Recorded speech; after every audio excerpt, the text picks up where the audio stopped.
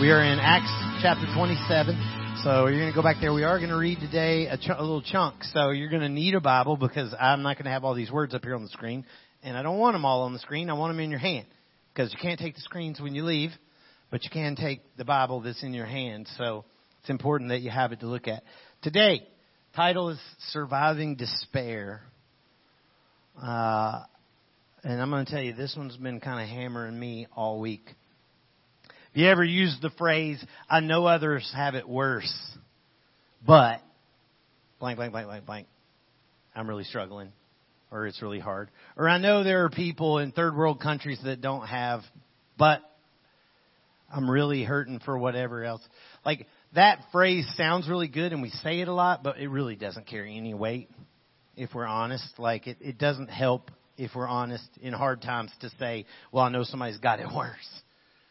Fear and depression, they're real. Like, they're real. They happen. And when they reach full maturity, despair and hopelessness start to come over. Really the same thing. So how do you survive when despair takes over your life? I always give you a line. I got a line today. It's just like a road sign to hold on to as we go through this. It's on the sheets in the back if you got. If not, it'll be up here, but it's just me. It's not scripture. The finding hope in despair comes from trusting that God has a plan and accepting that you've already entrusted your life to Him. Finding hope in despair comes from trusting that God has a plan and then accepting that you've already entrusted your life to Him. So what we're looking at today is Paul's journey to Rome. And I was telling Josh, I've been struck by the fact that I don't know why I've never caught this before, but almost a third of the book of Acts is just Paul's journey to Rome. 8 chapters of the book are dedicated to that. And so obviously we're not reading 8 chapters. Don't panic. All right. But let me give you the story to kind of catch you up to where things are. So Paul had been on one of his last journeys and he decides to go back home to Jerusalem. And check in. When he goes back, he arrives and he goes in the temple, obviously, to worship. And there's some Jews that are there from Asia, these areas of Turkey where he'd been planting churches, Ephesus and all these. There's some Jews from there, some of these guys that we talked about before that had hated him. And they stir up a mob in the temple to attack Paul. And they accuse him of being against the temple and against Moses' law and all this stuff. And they attack him. They start to beat him. Roman soldiers come out to try to get control of the mob, and these Roman soldiers pull Paul out, and they start to bring Paul into the barracks, but Paul says, can I address the crowd? The Roman soldiers say, okay. So they allow Paul from the steps to address this mob. He quiets them down, and he tells them his testimony. He tells them the gospel. Of course, he claims innocence. And for a while, they listen to him, but then they erupt again and start trying to get to him, so the soldiers bring him in. The Roman tribune, who is in charge, brings the Sanhedrin, which is the Jewish government, Jewish law, the religious leaders, brings them in and has them come to some wild background music, right? Has them come interview Paul, or not interview Paul, but accuse Paul, basically trial. Come tell us what he did. Brings these guys in privately to tell them what he did. During that time, Paul defends himself again and they become divided. This Sanhedrin does, and they don't know what to do with Paul, and they nearly start a little riot themselves. And so the tribune kind of excuses them. Well, that night, Acts 23, this verse will be up there, verse 11 says, the following night, the Lord stood by Paul and said, take courage. For as you have testified about these facts about me in Jerusalem, so you must testify also in Rome. So just like you've been doing here in Jerusalem, you must also do it in Rome. Is there any chance he's not going to Rome? No chance. The Lord's telling him, present. Was Jesus standing there? Maybe. I don't know. But he's presently there telling Paul, you must testify about me in Rome. Man, that's great news. I was just attacked by a mob, man. I survived the mob, thank goodness. Man, I may be in jail for a minute, but hey, I'm going to Rome, right? Good news. Well, meanwhile, outside of plot forms to assassinate Paul, the Roman tribune hears about it, and Paul sends is Paul is sent by that tribune to the governor, the Roman governor. His name is Felix, and he is in Caesarea, which is north of Jerusalem. So he basically gets him out of town, sends him to the governor Felix because it's too dangerous in Jerusalem. Felix then invites these high priests and these elders to come to Caesarea, away from Jerusalem. Come up here and tell me what this guy did. Come up here and accuse him for what he did. So they do. And Felix hears all this out again. And then Felix decides not to decide. Just says, you know what? Not making any decision. And he leaves Paul in jail. He gives him some freedoms because he trusted him, but he leaves him in jail for 2 years. Like, just put that into perspective for a minute. For 2 years. 2 years ago, we weren't even in this building. 2 years. He leaves him there. But he also visits him. He brings his wife to visit him, and he questions Paul constantly about his faith. Now, he never commits to believe what Paul believes, at least as far as we know. Maybe he did, but it doesn't say he did. But he keeps coming and talking for 2 years. And then after 2 years, you'd think Paul is released, but not initially. Felix is replaced by a new governor, Festus. And Paul's basically starting all over again. 2 years deep in prison. And then within days of Festus' arrival, he decides to deal with this Paul issue. So he has the Jewish leaders, 2 years later, come back and tell us what Paul did again. So they all come back again to Caesarea, but once again, Paul proves his innocence. But this time, Paul says this, Acts 25:12. In verse 11, Paul says, I appeal to Caesar. In verse 12, then Festus, when he had conferred with his council, answered, to Caesar you've appealed, to Caesar you shall go. Where is Caesar? In Rome, right? So he already knows God told him to go to Rome. But now he's saying, I've been tried multiple times, getting nowhere. I'm sitting here rotting in jail. Send me to Caesar. Appeals to the Supreme Court in a manner of speaking, right? All right, before his departure, though, the Jewish king, Agrippa, and his wife come to meet the new governor, Festus. And while they're there, Festus says, hey, man, I got one of your Jewish guys here, the big celebrity Paul. Why don't we bring him out and let's all hear from him and hear what he's got to say. So they actually bring in tribunes from around the city. They bring in city leaders and all make this big event. Have the king and the governor and everybody. And they allow Paul to once again share his testimony and talk to this whole entire crowd. Paul is living Jesus' words. Jesus said this years before Paul ever put his faith in him. In Matthew 10, verse 18, Jesus said, you'll be dragged before governors and kings for my sake to bear witness before them and the Gentiles. When they deliver you over, don't be anxious how you're to speak or what you're to say, for what you are to say will be given to you in that hour. It's not you who speak, but it's the Spirit of your Father speaking through you. This is literally what Paul is living out. He is before kings and governors, Gentiles and Jews, and he is bearing witness, giving his testimony. He's telling who he knows God to be, who Jesus is. And again, when Paul is in front of this whole crew, he shares his testimony, and they take interest. But they kind of blow him off. But then Agrippa says this. King Agrippa says this later, Acts 26, verse 31. It says, when they had withdrawn, they said to one another, this man's doing nothing to deserve death or imprisonment. He's innocent. 32. Agrippa said to Festus, this man could have been set free if he'd not appealed to Caesar. Like, Paul can't catch a break, man. You know, like, now you're realizing he could go home, or he could go to Rome on his own terms. He could have got his ship and sailed in comfort instead of as a prisoner. But because he appealed to Caesar now, he's got to go to Rome as a prisoner. And then Paul, along with Luke, because the language says we a few times, along with Luke, get on this ship and start their journey to Rome. Now, I'm going to show you a map. I'll show it to you a few times because of all these little towns. But you see down in the far right, there's Caesarea. That's where they're leaving, right where it says Judea. That's where they're leaving from. And they're going to sail up this coastline and around Asia, across Cyprus, the little island there, and then down underneath Crete, that big island in the middle, and then out over the open ocean. And I'll read you'll see it. I'm just showing it to you first, so take a mental image of that. You'll see it again in a minute. So go to Acts 27. Let's go to verse 4. You're going to read with me. And here's what I want you to pay attention to. I'm going to go through it. I'm going to read it quick. We're going to skim along. But I want you to read it with me, and I want you to take note of how many negative things are happening here. How many, negative things are going on? However you want to define negative. All right, I'm going to pick it up in verse 4. Putting out to sea from there.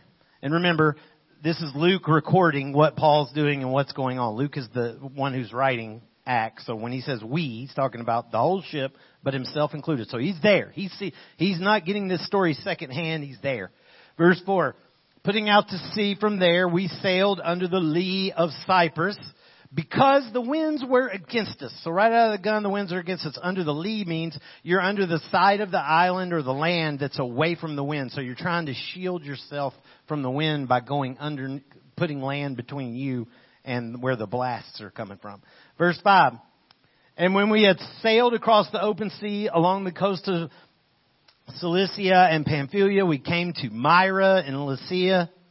And there the centurion, who is in charge, the Roman centurion who's in charge of all this, found a ship of Alexandria that was sailing to Italy. That's where Rome is. That's where we're going. And he put us on board.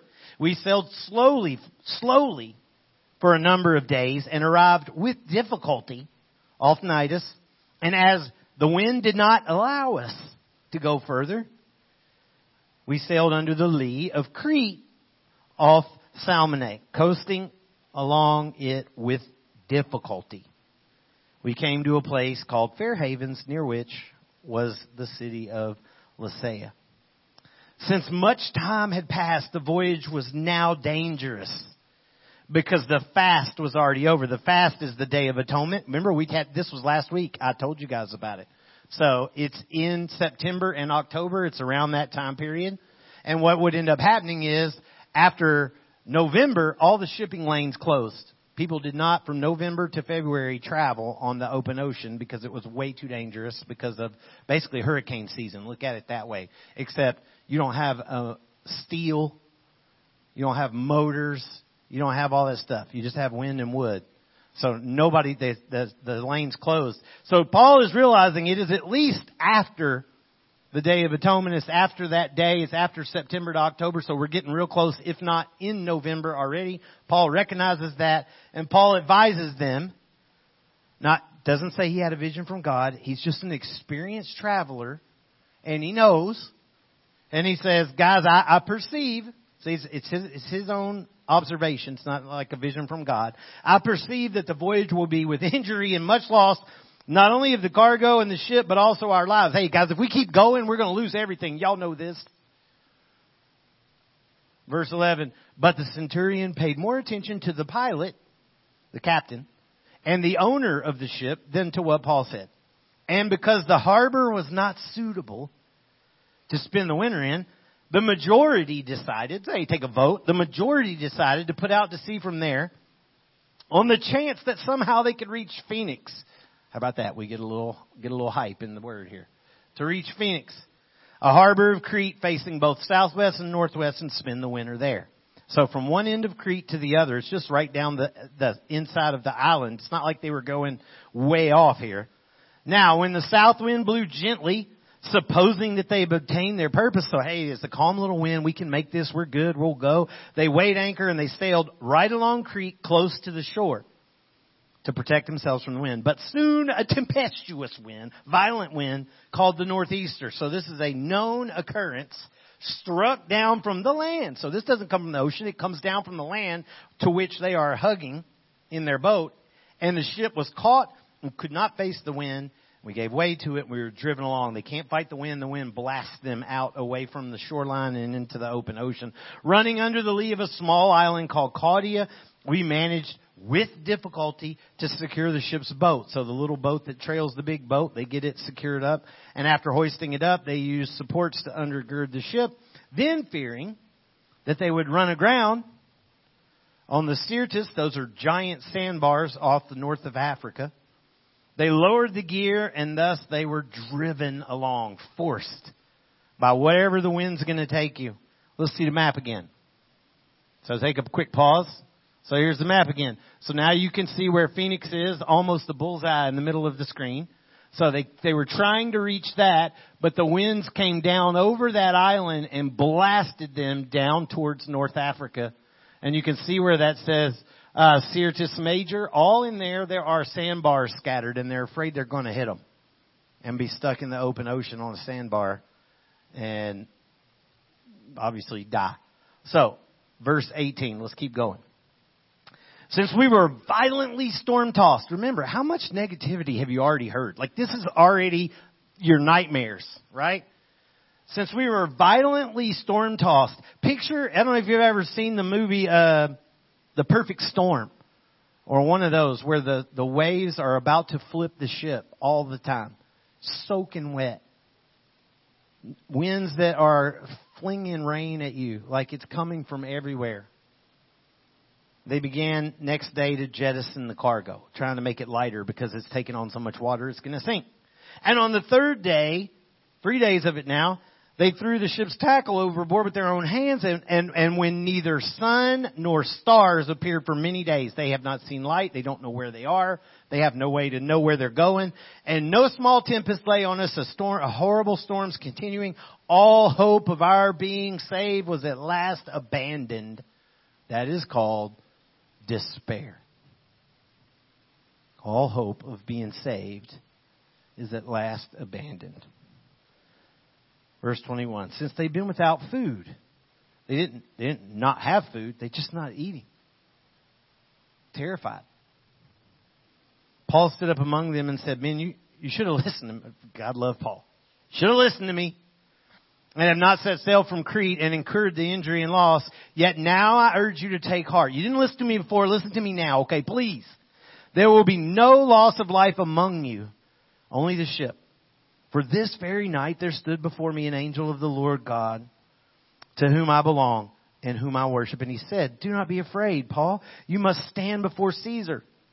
And behold, God has granted you all of those who sail with you. So take heart, men, for I have faith. I have faith. I love that in God, that it will be exactly as I've been told. But if there was no but here, man, that'd have been great news. But there's a but here. But we must run aground on some island. What island? I don't know. Some island. When the 14th night had come. So Paul has this vision, but hey, it ain't happened yet.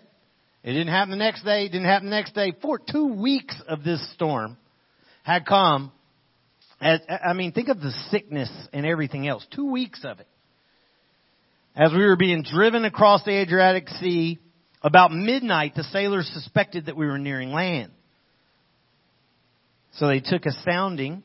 They drop a line down to see how deep the water is. It was 20 fathoms. A little farther on, they took a second one. It was 15. So it's getting shallow. And fearing that we might run into the rocks, they let down 4 anchors from the stern and prayed for the day to come.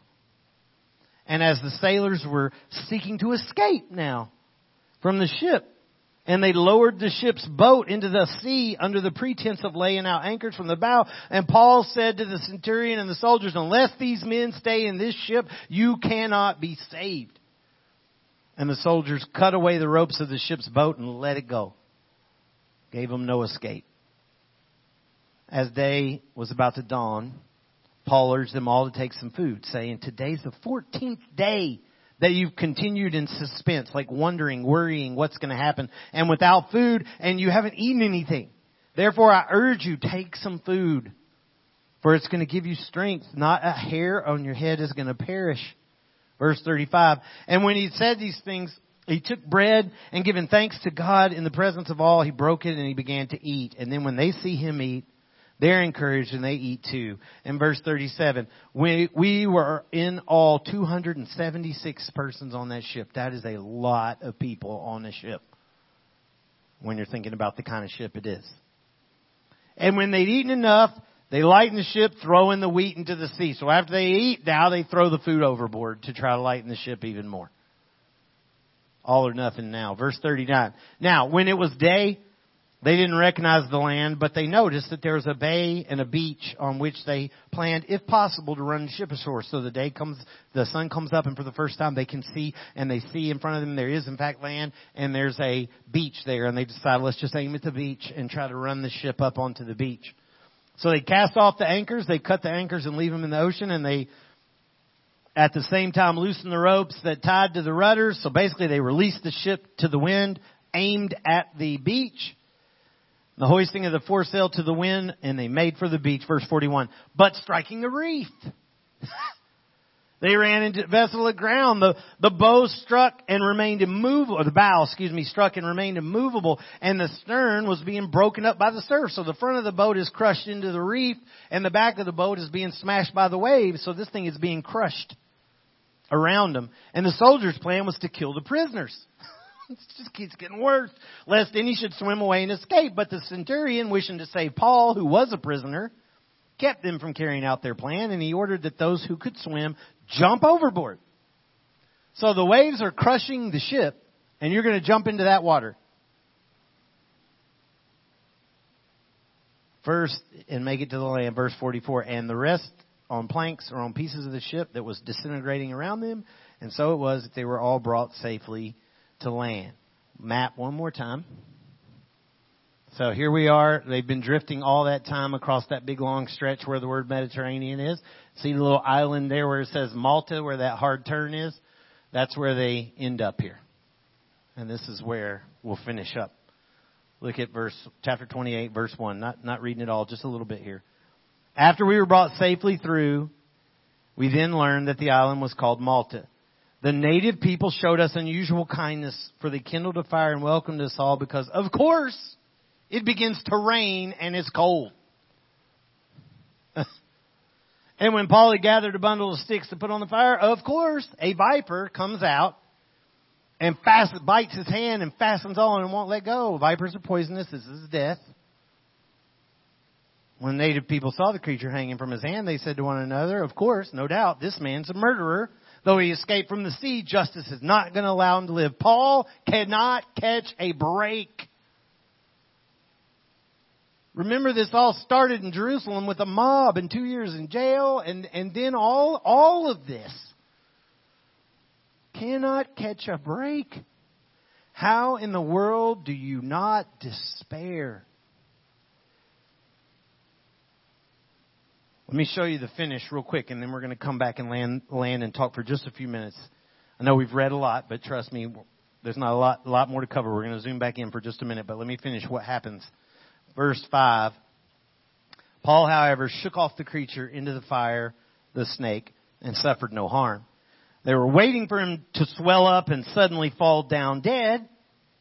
But when they waited a long time and saw no misfortune come to him, they changed their minds and said, well, he's a god. Verse 7, now in the neighborhood of that place, I like that, in the neighborhood of that place, like nobody knew nobody had been here before. At least none of these sailors and not Paul. Belonged to the chief man of the island named Publius, who received us and entertained us hospitably for 3 days. It happened that his father lay sick with fever and dysentery. And Paul visited him and prayed, and putting his hands on him, he healed him. And when this took place, the rest of the people on the island who had diseases all came and were cured. And they also honored us greatly. And when we set sail, we were put on board with whatever we needed. And then in verse 11, it says, after 3 months we set sail. In verse 14, it says, and so we came to Rome. Just as God had said. But let's go back in and zoom in for just a few minutes. How do you not despair? Like, how do you not feel hopeless? Let's go back and look at it. Go back to 27 and verse 20. It says, when neither sun Nor stars appeared for many days, and no small tempest lay on us. All hope of our being saved was at last abandoned. Again, that is despair. When all hope of anything working out is at last forgotten. This is just not going to, it's just over. It's just over. Some of y'all may have been there. Somebody may be there now. I think we've all been in those situations on some degree in our lives. Look again at verse 23. Paul says there's an angel that stood there. And I like what he says. An angel of God to whom I belong and whom I worship. He didn't say there's an angel of the God I believe in. He said there's an angel of the God to whom I belong. I belong to God and I worship Him. Like if you can start by saying those two things, you're going to be in a good spot quick. I belong. I don't care how bad it is. I believe in God. Not even I trust in God. I belong to Him. I'm His. I belong to Him. In other words, He can do whatever He wants with me because I belong to Him, not the other way around. It's not I can do whatever I want with God. It's God can do whatever He wants with me. And I worship Him for that. I'm not just saying it. I worship Him for that. And he said in verse 24, don't be afraid. He told me that I got to stand in front of Caesar. And behold, God has granted you guys. He's saying this to them. God has granted you, Paul, all those who sail with you. So he's saying God has given all of you to me. Not saying you belong to me, but he's saying that how I fare, so will you. Because of my God. Verse 25. So take heart. Look, he doesn't say have faith. What does he say? Take heart for what? I have faith. Be encouraged because I have faith that God will do exactly as He said. But we must run aground first. Must run aground first. Y'all see this? It's initially Paul's faith that they put their faith in. Not Paul's God. It's Paul's faith that they put their faith in. And God was saving those who were with Paul, which meant that if that were going to occur, Paul must be with them. Which therefore means Paul must be in whatever storm they're in if God is going to save them with Paul. Unfortunate for Paul, but that's the way it is. How many people might be looking at your faith for evidence of God? Not trying to dump anything on you or put stones on you. I'm just asking how many people might be looking to your faith for evidence of God. Your faith only becomes visible when times are extremely difficult. And how you respond in those moments is what's going to display that faith the greatest. And that means that you've got to meet people where they are in whatever fears, struggles, and horrors they're in. Which puts you in the same situation. Think of the certainty of Paul's faith here. Remember, this centurion was first trusting the captain. He's the expert. Then he trusted popular vote. We all voted on it. We're going to do this. And now he's rejecting all of that. And he's listening to a Jewish criminal. From his point of view. He's listening to a Jewish criminal. Think of the impact of Paul's faith on this guy. Yes, there was an angel. I got that. But maybe Paul's faith is less about the angel and more about having a purpose. The God in whom I belong to. You know, that's the key to finding joy in the worst of scenarios is knowing you got a purpose. That's it. It may seem like God's delaying Paul here with the wind. It may seem like persecution. It may seem like Satan or the enemy. Like we can try to come at it from all those angles. But let's just stop a minute and think about who all Paul reached on this journey. If you were paying any attention to it all. A Jewish crowd. He got to preach to them. It may have been a mob, but they showed up and heard him for a minute. He got to preach to him. A Jewish crowd. A Roman tribune and his soldiers. The Sanhedrin. A high priest. The elders, 2 Roman governors and their wives, a Jewish king and his wife, military leaders, a city leaders, a centurion, a ship owner, the ship's captain, 273 other people aboard that ship, an entire island, including the chief, where he even did miracles that healed people. And then, he arrives in Rome.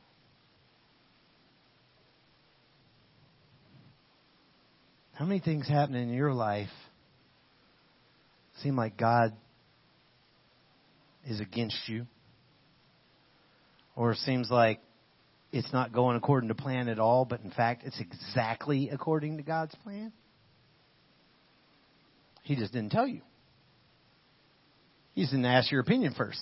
In 2010, I remember going to Ukraine for the first time, and it was cold, and they had to de-ice the plane at one stop. And I don't know if you've ever been around that, but that's some freaky stuff. You know what I mean? Like, this plane should not be flying, and when you're de-icing it, it's even scarier. And I remember watching that and being nervous, but I kept telling myself, no, I know I'm supposed to be going. Like, I have a reason for going here. And my purpose for going was to teach discipleship to some little bitty churches in Far East Ukraine, which is now governed by Russia. And but we made it safe, and I started doing that. And in one particular stop, I ended up sharing my testimony because they asked me to. Like, tell us your testimony, and mine, if you know it, involves drugs and all that mess. So as I was talking about that and everything and sharing how Jesus changed my life from all that, at the end of it, all these people started coming up in a line to ask me to pray for their loved one that was on drugs. It's not what I was supposed to be there for, but okay. So I'm literally one after another just praying for them. And then the last one is a couple of young pastors who were there, and they said, hey, would you come to our drug rehab and talk to them? I was like, sure, I'd love to do that. When? They're like now. I'm like, what? So I said, okay. And I asked the person I was with, can I go with them? They're like, yeah. We grabbed an interpreter, and we went. And it snows everywhere. And we drove for hours right up to near the Russian border. And I mean, I'm a little bit intimidated now because I'm alone with these guys I've just met in their car, hours away from my team, and I've got an interpreter, but that's about it. Otherwise, I don't know Russian. And we are in the snow, and these guys just jump off-road and start off-roading across the field, and they come up to this pig farmer's farm, and we get out, and I'm thinking, well, maybe the thing is here at the pig farmer's. No, we go out the back side of the farm and into the woods. Not kidding you. I got pictures, so I'll show you a few. So we walk back, maybe. Are they on there? They're not. The pictures aren't on there? Oh, okay. So, I'll just tell you that. So we walk through the woods. We come across the woods, and we walk down this gully and across this creek. And the creek literally has logs laid over it, so we can go across it sideways like this. We come up the other side of this creek, and we continue through the woods. We come out the back of the woods, and there's a little house back there with some shacks around it. And they had they had one little line for electricity, but it only powered lights because it wasn't strong enough to power anything else. They had a piece of cement that they put wood in order to create a stove to cook on. They had our house, and these about 6 or 7 guys that were rehabbing from drugs. That's how they lived. And they were in bunks. And I came in, and they asked me to just share my testimony with them, which I did. One of them gave his life to Christ, or a couple of them gave their life to Christ. They say repented. I love that. A couple of them repented. And then one of them's now a pastor. I didn't know any of that then. But I remember leaving that moment and walking back and just started crying. Like, just got overwhelmed with this feeling that, how much does God love these 6 dudes? Yeah, there they go. There they are. How much do you love these 6 dudes? I'll let you see them here because I want you to see the last picture if they're in there. Yeah, this is us coming back there to them. That's their stove. And this is where they all were sleeping. Right here in these 2 beds. There you go. So leave that one. So, Rick, you the man. Thank you, bro. That picture's on my desk. I've had it framed ever since because I remember these guys and I thought, how much does God love these dudes right here? That He sent me all the way at the time from Tennessee to them in the middle of nowhere in the back half of Ukraine, nearly in Russia, in the ice cold. They don't go to church. They don't get to do any of that. How much did God love them that He sent me all the way there? And how important is it that I said yes? I didn't know that's what I was going to do. I had no idea that's what it was about. Changed my life forever. How much does God love these sailors that He sent Paul on that boat? How much does God love that one chief's father who's sick with dysentery that he personally crashed Paul into his island to heal him? I wonder if Jesus had said to Paul, hey, look, don't be afraid. I'm going to send you to Caesar, but you're going to be arrested. You're going to be shipwrecked. You're going to be mobbed. You're going to be snake bit. And ultimately, you're going to die in Rome, but you're going. I think his approach would have been a little different. And we don't even have a record of Paul with Caesar, by the way. Acts just ends. Doesn't even tell us what happened. And I think maybe that's because this is less about Paul talking to Caesar. And it's more about healing the father of some unknown chief on some tiny little island along the way. Okay. Let me close with this. How do you not despair, though, in the worst of times?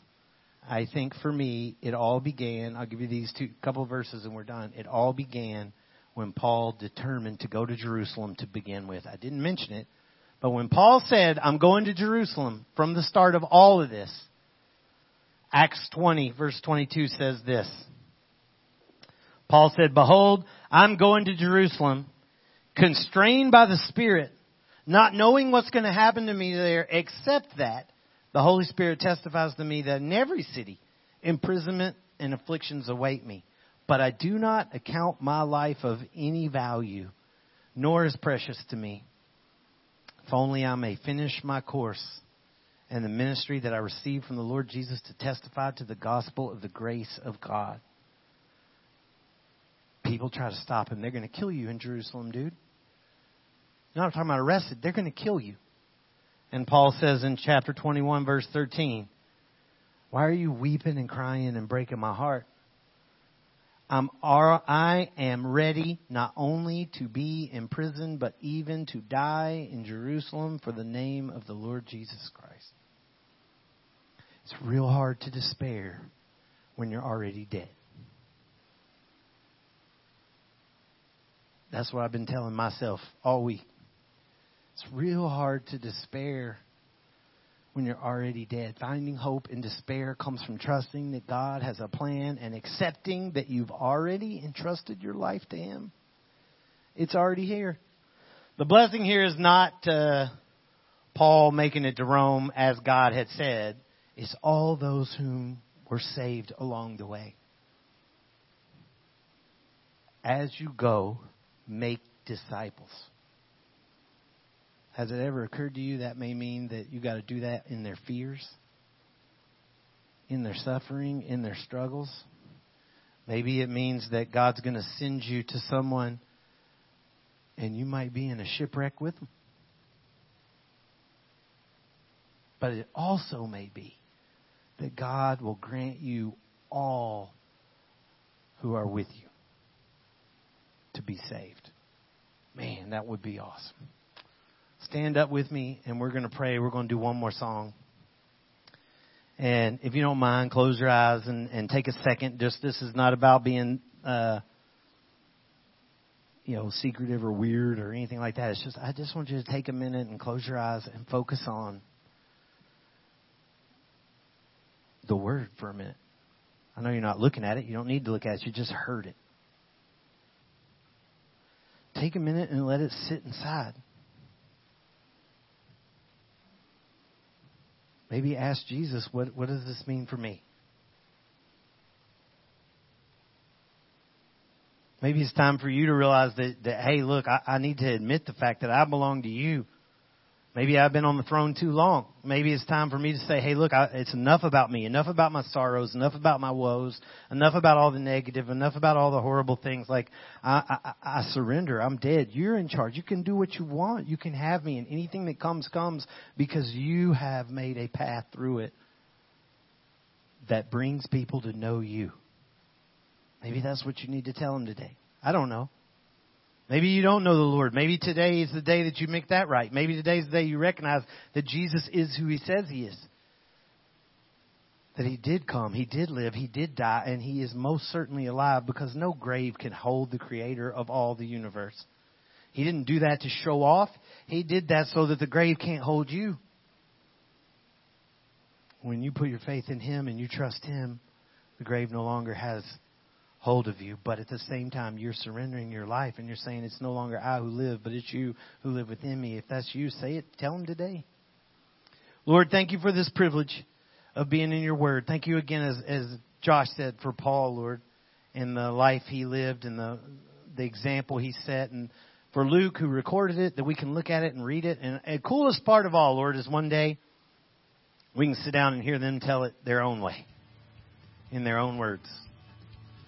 Because the grave's not holding them either. Lord, help us be faithful to you and to your word. And we ask in Christ's name.